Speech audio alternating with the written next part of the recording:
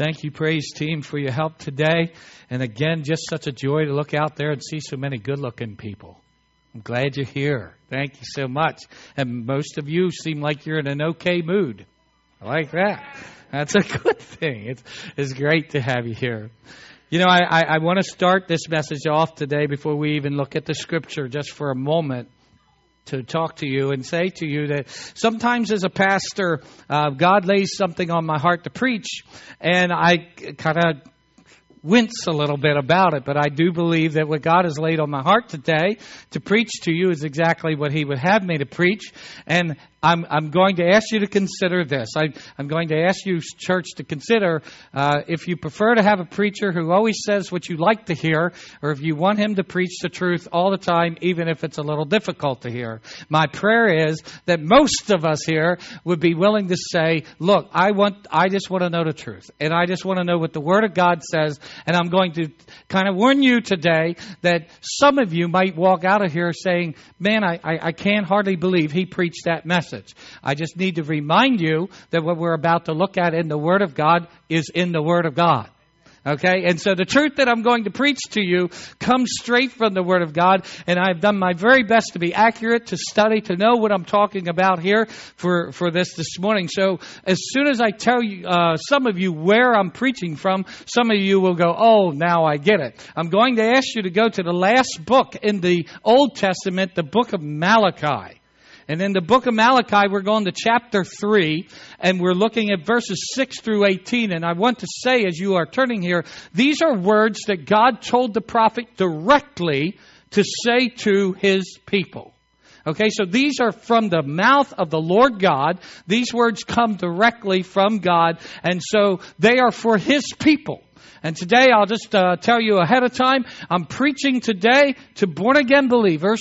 I'm speaking to those of you who are part of the Church of Jesus Christ. And I'll come to my remarks about that in just a moment. But we're going to Malachi chapter 3, verses 6 through 18. And we'll begin our reading in verse 6, where the Lord is speaking, I, the Lord, do not change. So you, O descendants of Jacob, are not destroyed. Ever since the time of your forefathers, you have turned away from my decrees and have not kept them. Return to me, and I will return to you. Will you just lock that into your memory? Will you just put that in somewhere deep in your heart? Thy word have I hid in my heart, that I might not sin against God. I just need to camp here for one more second and say, anybody who sincerely returns to the Lord will have the promise kept that He will return to us. I love that. Says the Lord Almighty, but you ask, how are we to return? Will a man rob God? Yet you rob me. But you ask, how do we rob you? In tithes and offerings. You're under a curse, the whole nation of you, because you are robbing me. Bring the whole tithe into the storehouse, that there may be food in my house. Test me in this, says the Lord Almighty, and see if I'll not throw open the floodgates of heaven and pour out so much blessing that you will not have room enough for it. I will prevent pests from devouring your crops, and the vines in your fields will not cast their fruit, says the Lord Almighty. Then all nations will call you blessed, for yours will be a delightful land, says the Lord Almighty. You've said harsh things against me, says the Lord. Yet you ask, what have we said against you? You have said, it is futile to serve God. What do we gain by carrying out His requirements and going about like mourners before the Lord Almighty? But now we call the arrogant blessed. Certainly the evildoers prosper, and even those who challenge God escape. Then those who feared the Lord talked with each other, and the Lord listened and heard. A scroll of remembrance was written in His presence concerning those who feared the Lord and honored His name. They will be mine, says the Lord Almighty. In the day when I make up my treasured possession, I will spare them, just as in compassion a man spares his son who serves him. And you will again see the distinction between the righteous and the wicked, between those who serve God and those who do not. Those are powerful, compelling words from the Lord God for us to consider today, and that's what I would like us to do. You know, social networking programs have had an enormous impact on our society in the last 5 or so years, haven't they? It's changed the landscape of our society. Programs like Facebook and others have ushered in a new outlet, and anyone now can communicate to masses of people via Facebook and other programs like that. And some of you are bloggers. Now, for those of us who were not around here 20 years ago, if somebody would have walked up to me and called me a blogger, I wouldn't have known if that was an insult or if that was a compliment. I would have probably thought, what do you mean, I'm holding up traffic or something? I had no idea 20 years ago what a word blogger means. But our world has changed. And I have to tell you, I have a Facebook account. And I got on Facebook some time ago because so many people in my church, where I pastored previously and here, so many of you are on Facebook. And it's just one more way to communicate, one more way to stay in touch. And I want you to hear me say this right away. There is nothing evil in and of itself about a computer program. It's no more evil than a radio or a TV or anything. Evil things can happen there, but in and of itself, it's not an evil thing.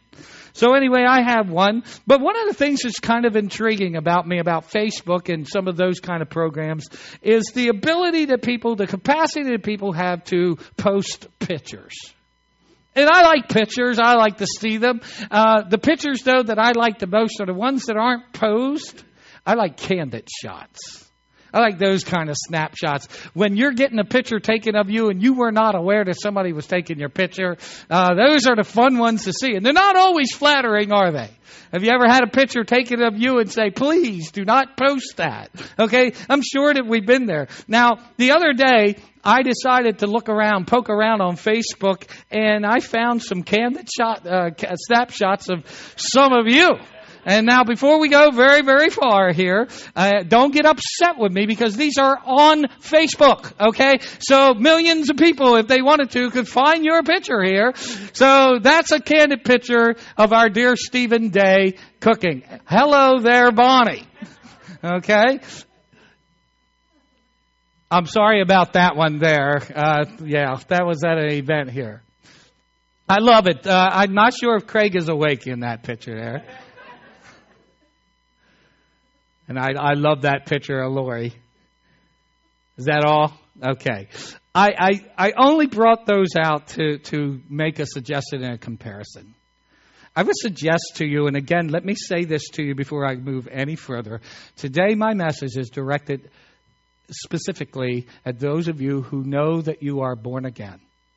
And you have a relationship with Jesus Christ. And there's not a question in your mind. You're a Christian. You're a follower of Jesus Christ. And you have committed to Him. And you have committed to obey Him. Okay? So I'm speaking to you today specifically. And it's very rare that I pick a group of people when I'm preaching. I say this is aimed at them. But today it is aimed at you. And I feel led to do this. And what I want to suggest to you is our giving. Our generosity is a candid snapshot of who we really are in heart. Whether we like the candid picture or not, our giving, it reflects who we are in Christ. It says an awful lot about what kind of faith we have, what kind of relationship we have with the Lord. And it says an awful lot about your heart for Jesus Christ. And I want to take a few moments to consider our giving, consider these words, juxtapose today in our society against the words of the Lord here, and begin to look at this, because one more time, let me suggest to you that what a Christian does with his or her money is a candid picture of who they are in their heart. What a believer does with his or her money is a snapshot of their walk with Jesus Christ. I want to establish just a few foundational truths as a backdrop for this message. Tithing, giving a tenth of the gross that comes in to our possession, is something that was established in the Word of God in the book of Genesis.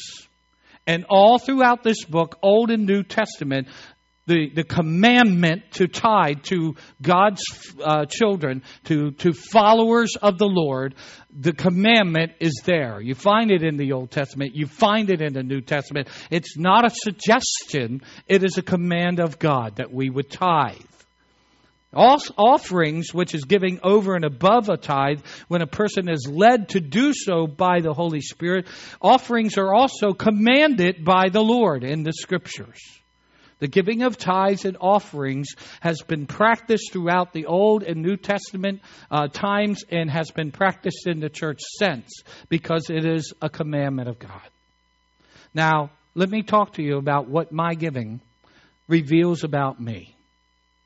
First, I would suggest to you, my giving reveals my philosophy about possessions. In the church, we like to talk about stewardship.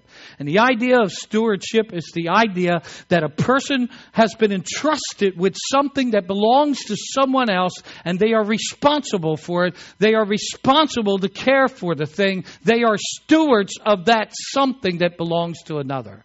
Just imagine that I made a decision today that I wanted to break out my motorcycle, which I like a lot, and I just decided I'm going to give my motorcycle to Kenny.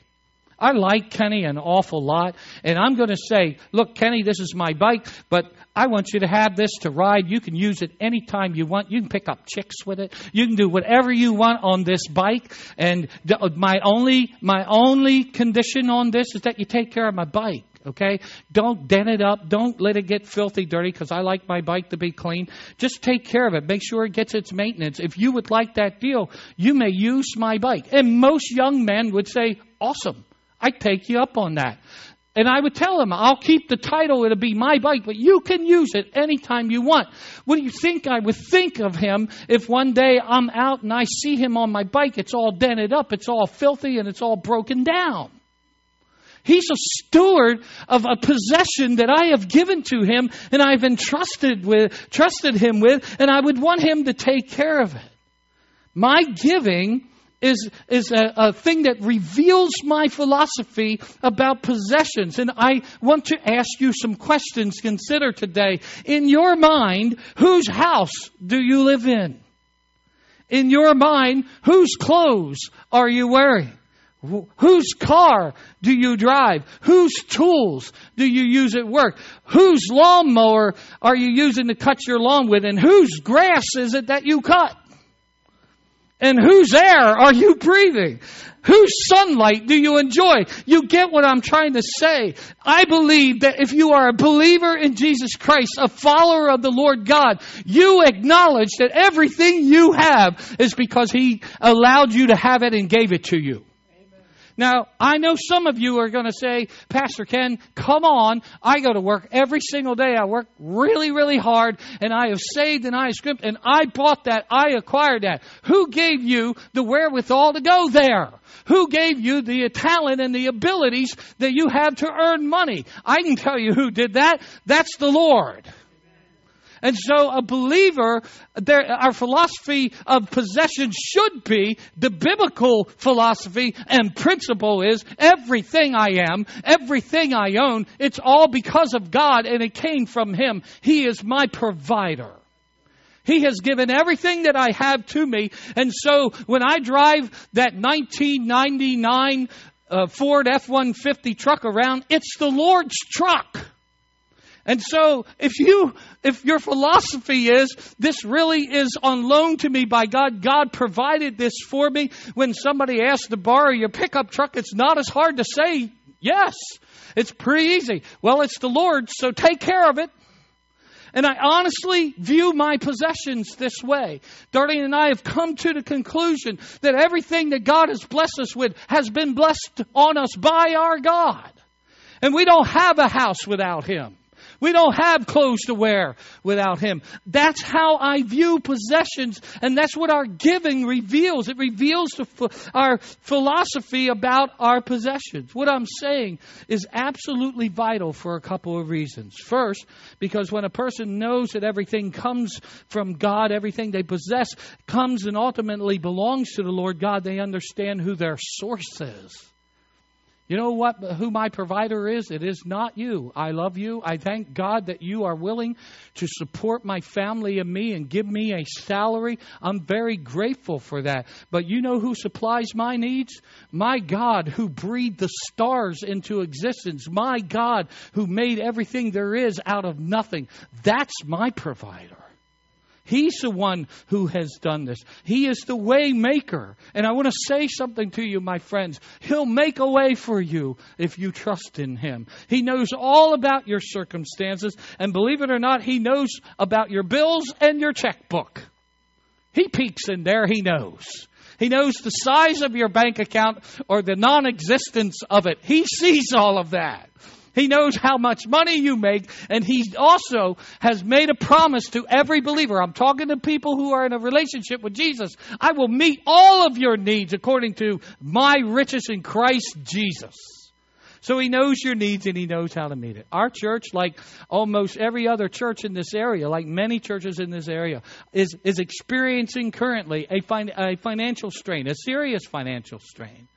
God knows all about it, and God is our provider. If I am going to believe this, then as a pastor, I can't just lay in bed all of the time in angst, biting my fingernails off, saying, what will we do? What will we do? I have to trust that God knows about our church. Amen? That He loves us, that He provides for our needs, that He knows where it is. I have a dear friend who used to say, Pastor, I'm convinced that God knows where more money is located that has been lost. More money than would meet the needs for our church until Jesus comes back. He even knows where that is. And I believe that's very true. God knows where money is lost. If He needs to find money for us, God can provide it for us, is what I'm trying to say. And what He is saying to us, knowing that God is our source, is vital, because when we stop treating our possessions like we're owners of them, and we begin to start treating them like we are stewards of them, it aligns our hearts with what this book says. So please don't let possessions become so important to you. Understand they come from God and He has provided. The second thing, this leads to the second reason why this is a vital philosophy, or more important, it's a vital principle of Scripture for followers of Jesus to ascribe to stewardship principles, is a steward always asks the owner, what do you want me to do with that possession? What would you like me to do? Darlene and I have, and again, I'm sharing our example because that's who I know. And so I'll just share Darlene and I. Darlene and I have, since we've been married for almost 38 years now, we have always had this mentality that our home is ultimately God's to use. And so throughout the years, it's been interesting to see how God has brought people to us and led us to open our home to them and help them. And throughout our marriage, we have done that. And it's because we believe the house doesn't belong to us. It belongs to our God. And so God says, I want to use a bedroom for a little while. Then that's what we'll do. We'll just do that. And we try to be led by the Holy Spirit. We try to be wise about it. But that's what we do because we believe it belongs to Him. And so that's what we have tried to, how we have tried to view where we live. We asked the owner, what would you like us to do with the possessions that we have that we're in charge of, that we're stewards of? If I'm only a steward of my weekly paycheck, my first consideration needs to be, what would God like to do with this check? Okay? And all of us sitting here have been there saying, boy, I hope God lets me have most of this. You know, we've all been there, and I understand that. I want you to know. But let me ask you a question, and I just want you, please go here, indulge me for a second. Just pretend that somebody very wealthy approached you and says, listen, I want to do something for you. No strings attached. I want to do this for you because I care about you. I love you. What I'd like to do is I want to give you $100 every single week. Just give it to you because I love you. You can use that $100 any way you want with one caveat. I would like for you to hand me back $10 every week. I'll give you $100, you keep $90. Now, I'm not, this is rhetorical, don't raise your hand, but wouldn't you take that deal if a rich man came to you or a rich woman said, I'm going to give you $100 every week. I'm asking you give me back $10 just as a token of appreciation. Would you do that? Would you sign up for that? I would. If any of you want to do that for me, that would be awesome. Mark, you and I can talk, okay? Just kidding. But if any of you want to do that for me, I'm game. And I'll give you back, I'll probably give you 20. Okay, I'll take 80. That's okay. I don't mind that deal. It's a good deal for me. And I'm asking you, what if a rich person did that? Wouldn't we be insane to not do it? What would you think of a person then who would say, you know what, I don't think I'm going to give you that $10 anymore. I want that 100. In fact, I demand it. You give me that. You keep giving me that 100, buddy. But I'm not giving you that $10. I need that $10. I want an Xbox or whatever. Now, I know that sounds ludicrous, but do you know that believers do that to the Lord all of the time? Can I take you back to what was going on here when the Lord said some powerful words to these people? He asked them, will a man rob God? Yet you rob me. But you ask, how do we rob you? And he said, in tithes and offerings. And then you're under a curse. Let me explain what was happening in the nation of Israel. God had taken a people who were just a bunch of slaves and nobodies on the face of the earth. I'm not trying to be nasty. That's who they were. They were treated like dogs. They were treated like animals. God loved them. They called out to God. God loved them. God brought them in and made them his own. God helped them prosper. God brought them to a land. They lived in houses they did not build.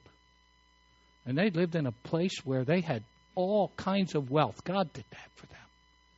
And you know that once they got there, they began to, God had some worship commandments. And he said, these are the requirements that I have, that you worship me. And he gave them a way to worship him. And one of those things was to take from their possessions their prized animal, such as a sheep or a lamb, I should say, or a prized animal, and to bring it in, one without blemish, and to sacrifice it to him as a way to say thank you. That was one of the things that they were to do. Bring it into the temple and worship me and acknowledge that I'm blessing your life. You know what they started to do, led by the priest? They started to bring in blemished animals. They said, oh, that one's limping around. It's not worth anything. That's what I'll give to God. I'll just throw a token thing to God. And they began to put in way less than what God had required to them. And again, not because God is poor. Do you think God needs your money? Come on. This was for them. This was to keep their mindset where it needed to be. This is for them to understand who it was that provides all of this for them. And he just says, I just want you to give back this first fruit to me because it is a sign of your love for me and your appreciation. And they, led by the priest, would give sick animals and dying animals and blinded animals and things. They were given less than what God had required. So he says, you're robbing me. I bless you and I give you and I tell you just to give you this one thing back, the tithe and the offerings, and you won't do it. And so God cursed them. And I need you to understand that this is a serious thing to the Lord when a Christian deliberately disobeys his command to them. On a personal level, I embraced this biblical principle of stewardship for quite some time. And I guarantee you from my heart, there is wonderful freedom and peace in knowing that my possessions really are God's and not mine. All I have to do is be a steward of them. That's a lot better than me having to get my own stuff. I rely on God and God provides it. Here's the second thing that your giving will reveal about you. It'll reveal your faith in God. It'll reveal your level of faith in God. This is a candid snapshot, people. Okay, and this may not be flattering. Your hair may not be in the right place, but this reveals how much faith you have in God. Many believers don't tithe and don't give offerings. Those who don't do so because they're so afraid. And it looks a little bit like this. They sit down with their bills, and they're stacked all up on the table, and then they have their checkbook. And when they start doing their math, looking into their bank account, they run out of money before they run out of bills. Have you been there and bought that T-shirt? I know what that feels like. Taking 10% off of our gross on paper virtually would seem to ensure that checks are going to go a-bouncing. And so that's a fearful thing. That's a scary thing. And so the first thing that believers tend to do is say, I can't pay my tithe. I can't afford that. And so we cut it off there. Please believe me when I tell you that Darlene and I know exactly what it feels like to lay out your bills and lay out your checkbook and see what you don't have. And it is tough and it is scary. We know how it feels to believe that we are being led by the Holy Spirit to give money that's not in our bank account. We've been there, done that too, and it is scary. But the question of a steward always has to be, in a situation like that, is what does the owner want me to do about this? It's God's paycheck. So God, what would you want me to do? And take it to the Lord. And Darlene and I made a decision a long time ago in our marriage that as for us, sink or swim, we were going to make the first check a tithe check to the Lord every week, every time. First check, 10% off our growth. And then we would begin to ask the Lord, what offerings would you require of us, or what would you like? And we began to pay that first. One thing we began to understand as we started looking at our finances, and this is Darlene and my story, might not be your story. I'm just sharing this with you. One thing we discovered is that there were some things that we were spending God's money on that we really didn't need to spend money on. Did you know that you can literally survive without cable and internet? We found that out. You can live without it. That was a little bit shocking, but yes, you can. You don't have to have cable TV, and you don't have to have internet. Did you know that an older vehicle that's well taken care of will get you from point A to point B just as well as a brand new, beautiful SUV? It will. It's shocking, but we found that out. We learned that older vehicles, my newest vehicle has 108,000 miles on it, okay? And it's little, but it gets us from point A to point B all the time. Really reliable. Like the car very much. And we've discovered that they work just as well as a nice, expensive car that would be a car payment. Did you know that if you buy clothes at the Goodwill, that they cover you up just as much as designer clothing? And I'll tell you something about me, and I know you figured this out because you look. I mean, you can tell. I don't care about fashion. It's a freeing thing to get old enough to not care. Teenagers look at me and they go, oh, my goodness. And some of them, I love this. Isn't that little old man cute? I like that when they think I'm cute. Yeah. I don't try to dress some special way. I tell you what I try to do. I try to cover up, man. The more I cover up, the more thankful you should be. And that's I try to be modest. I don't care much about style. And Darlene and I have discovered that Goodwill's a good store, man. Salvation Army, great store. And we take no shame in that. In fact, Darlene will be really proud when she comes home. I went to the Goodwill store. Look what I got for only $5.60, or whatever.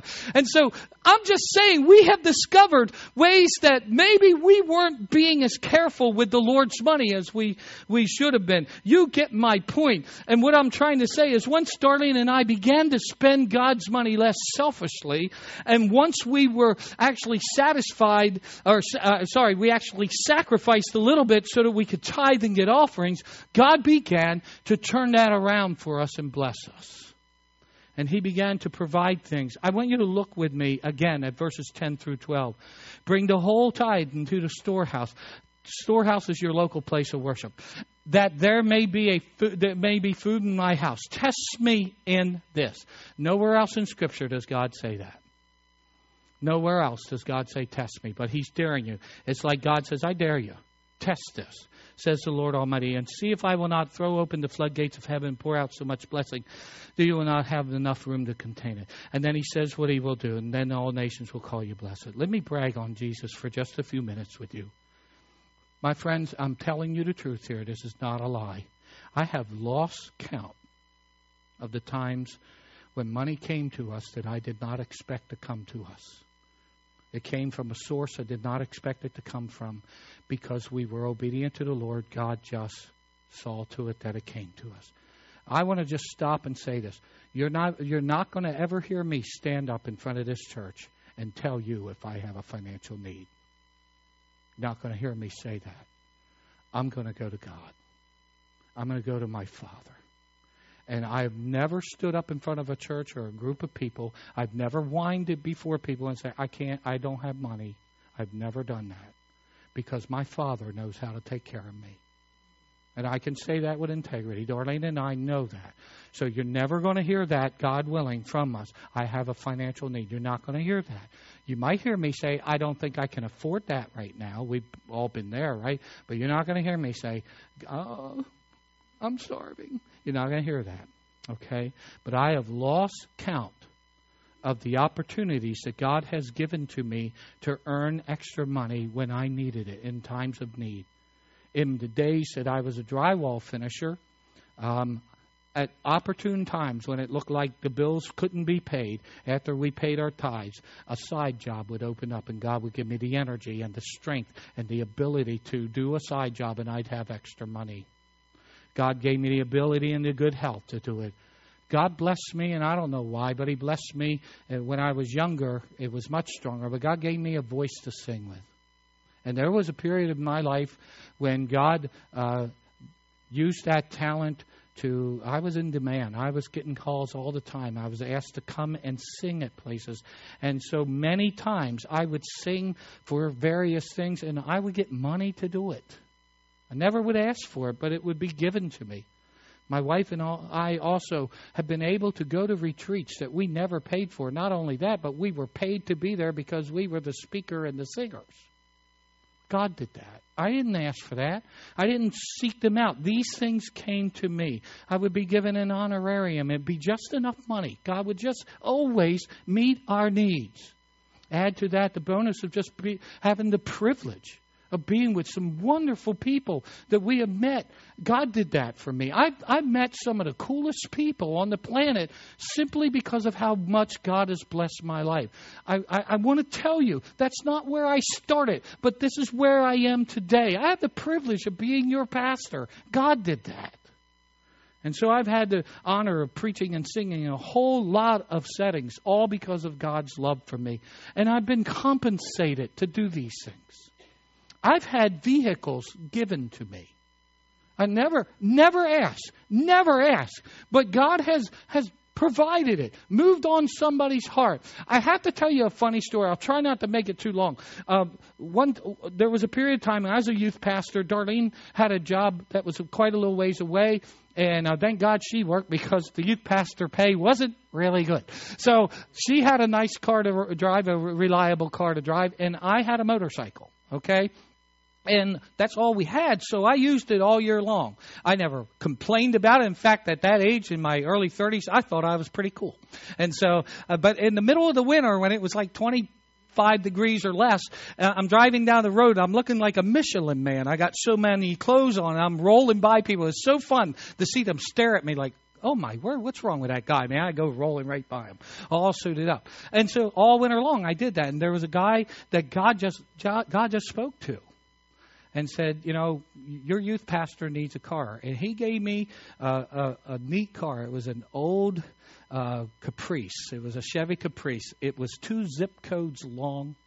It was ugly brown as ugly brown you could find. It was an ugly car. It really was homely, okay? And so as soon as I started riding around in this car, some of my really cool teenager buddies, the guys in my youth group began to mock me and make fun of me because I rode this ugly car around all the time. And they thought they were all that and 2 bags of chips. And many of them had nicer cars than I ever had, which was fine. I had no problem with that. And I just would let them run their mouth. Well, one day, the chick magnet in our youth group, this kid, really good-looking kid, looks like a model. He's a grown man now, has a family, but really good-looking kid. All the girls loved Aaron. And Aaron was just ragging me one day. And I just turned around. I looked at her. I said, hey, Aaron. I said, what are you doing after school tomorrow? He said, I don't know. I said, you want to go to McDonald's with me?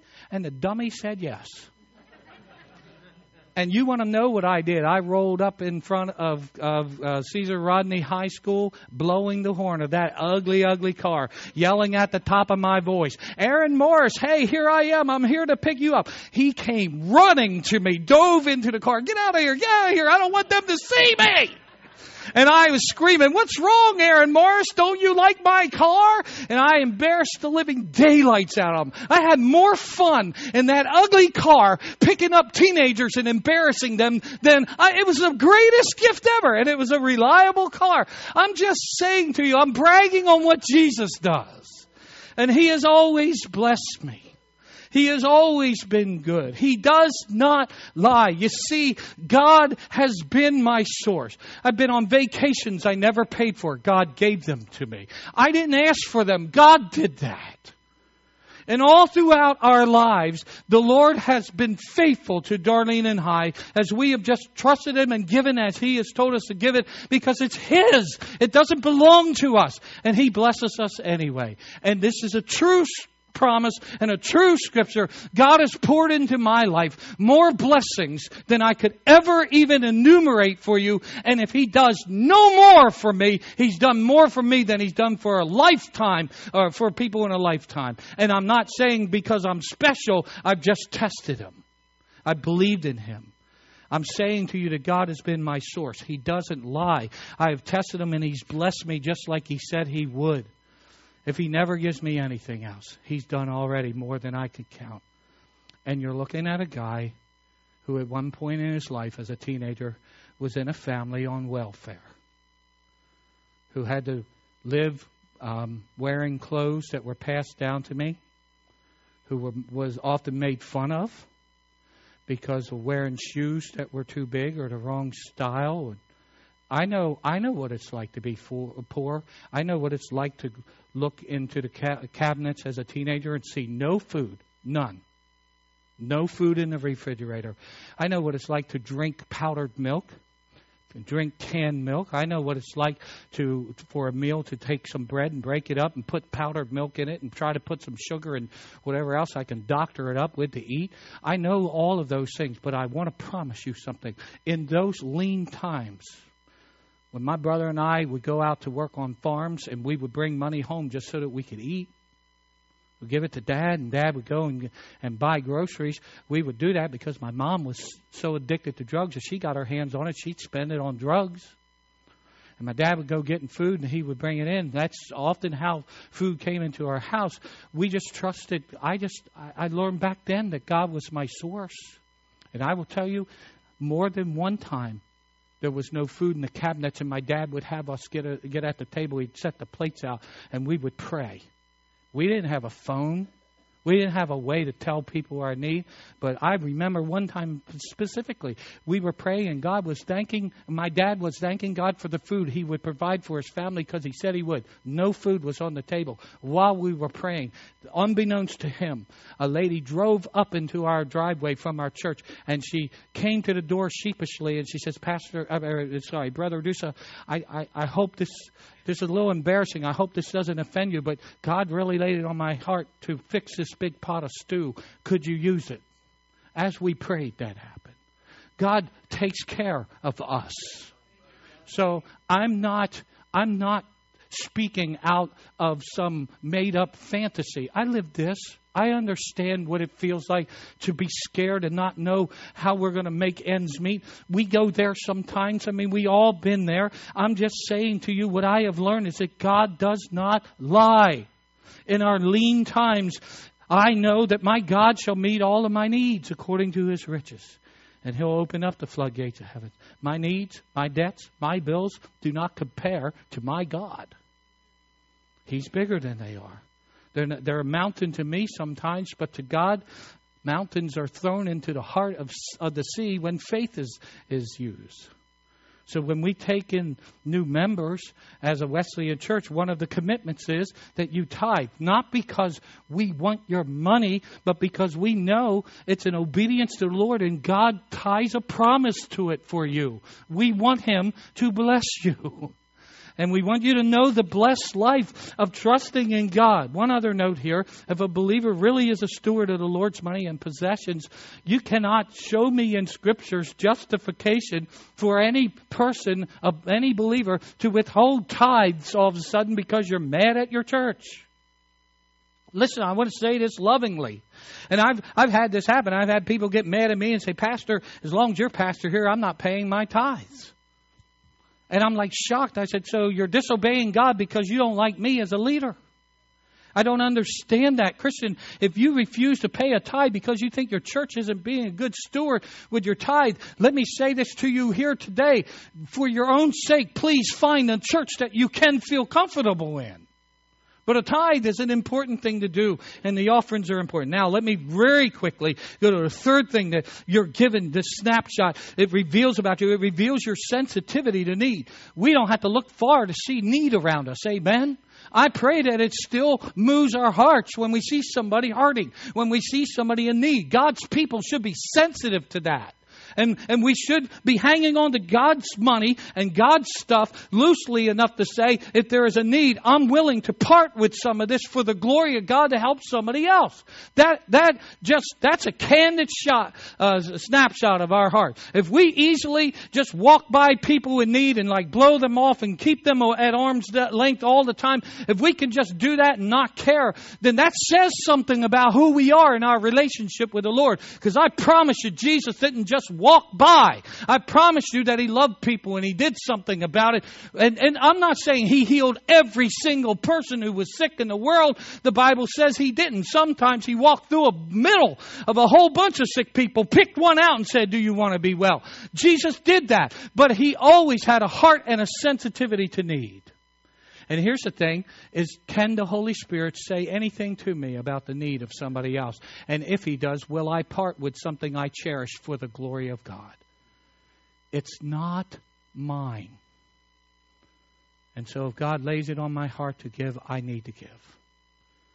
And so my giving has a whole lot to say, gives a candid snapshot about my sensitivity to need. So sometimes offerings, and this is where offerings come in. Sometimes offerings are asked for by the Lord. And we're asked to give them. And we need to be able to do that. I want to finish this sermon with this. And I need you to hear me. Because I've said some pretty, really in-your-face stuff today. I know I have. I finished this with this. Let me clearly say to you, there is nothing, let me repeat that word, nothing wrong with a Christian living in a nice new house. If you live in a nice house, be grateful to the Lord for it because He gave it to you and He blessed you with it. And be thankful. That's from God. If you drive a nice new car, that's not evil. That's a wonderful thing. If you got nice vehicles, I'm really happy for you. I want you to have a nice vehicle. If I had my way, every one of you would. If you wear beautiful clothing, that's not sinful. That's not wrong. If you enjoy a toy like a boat or a camper, that's not sinful. There's nothing wrong with a Christian enjoying things that God blesses them with. There's nothing wrong with it unless those things prevent a Christian from giving the way God would have them to give. There it is. Do you recognize that it's still God's and that if He calls on you to part with it, can you do it? That's all. And so I just want to challenge you. What need does the Lord come to you about sometimes? Does He speak to you about supporting a missionary? Does He speak to you about doing something else? What does He move on you to give? What is He asking you to part with if He ever does? All I'm asking you to do is to recognize that your giving is a candid snapshot of your heart and who you are. And I will tell you, if you're new to our church, this is the first sermon that I've preached about money since I've been a pastor here. And I'll also tell you that if you're new here to the church, most of the time I don't just preach to the Christians in the group. But I felt led of the Lord to say what I said and to bring this teaching to you. And I pray that God will just let it fall where it needs to fall, on the fertile soil of your hearts. And that you'll just be obedient.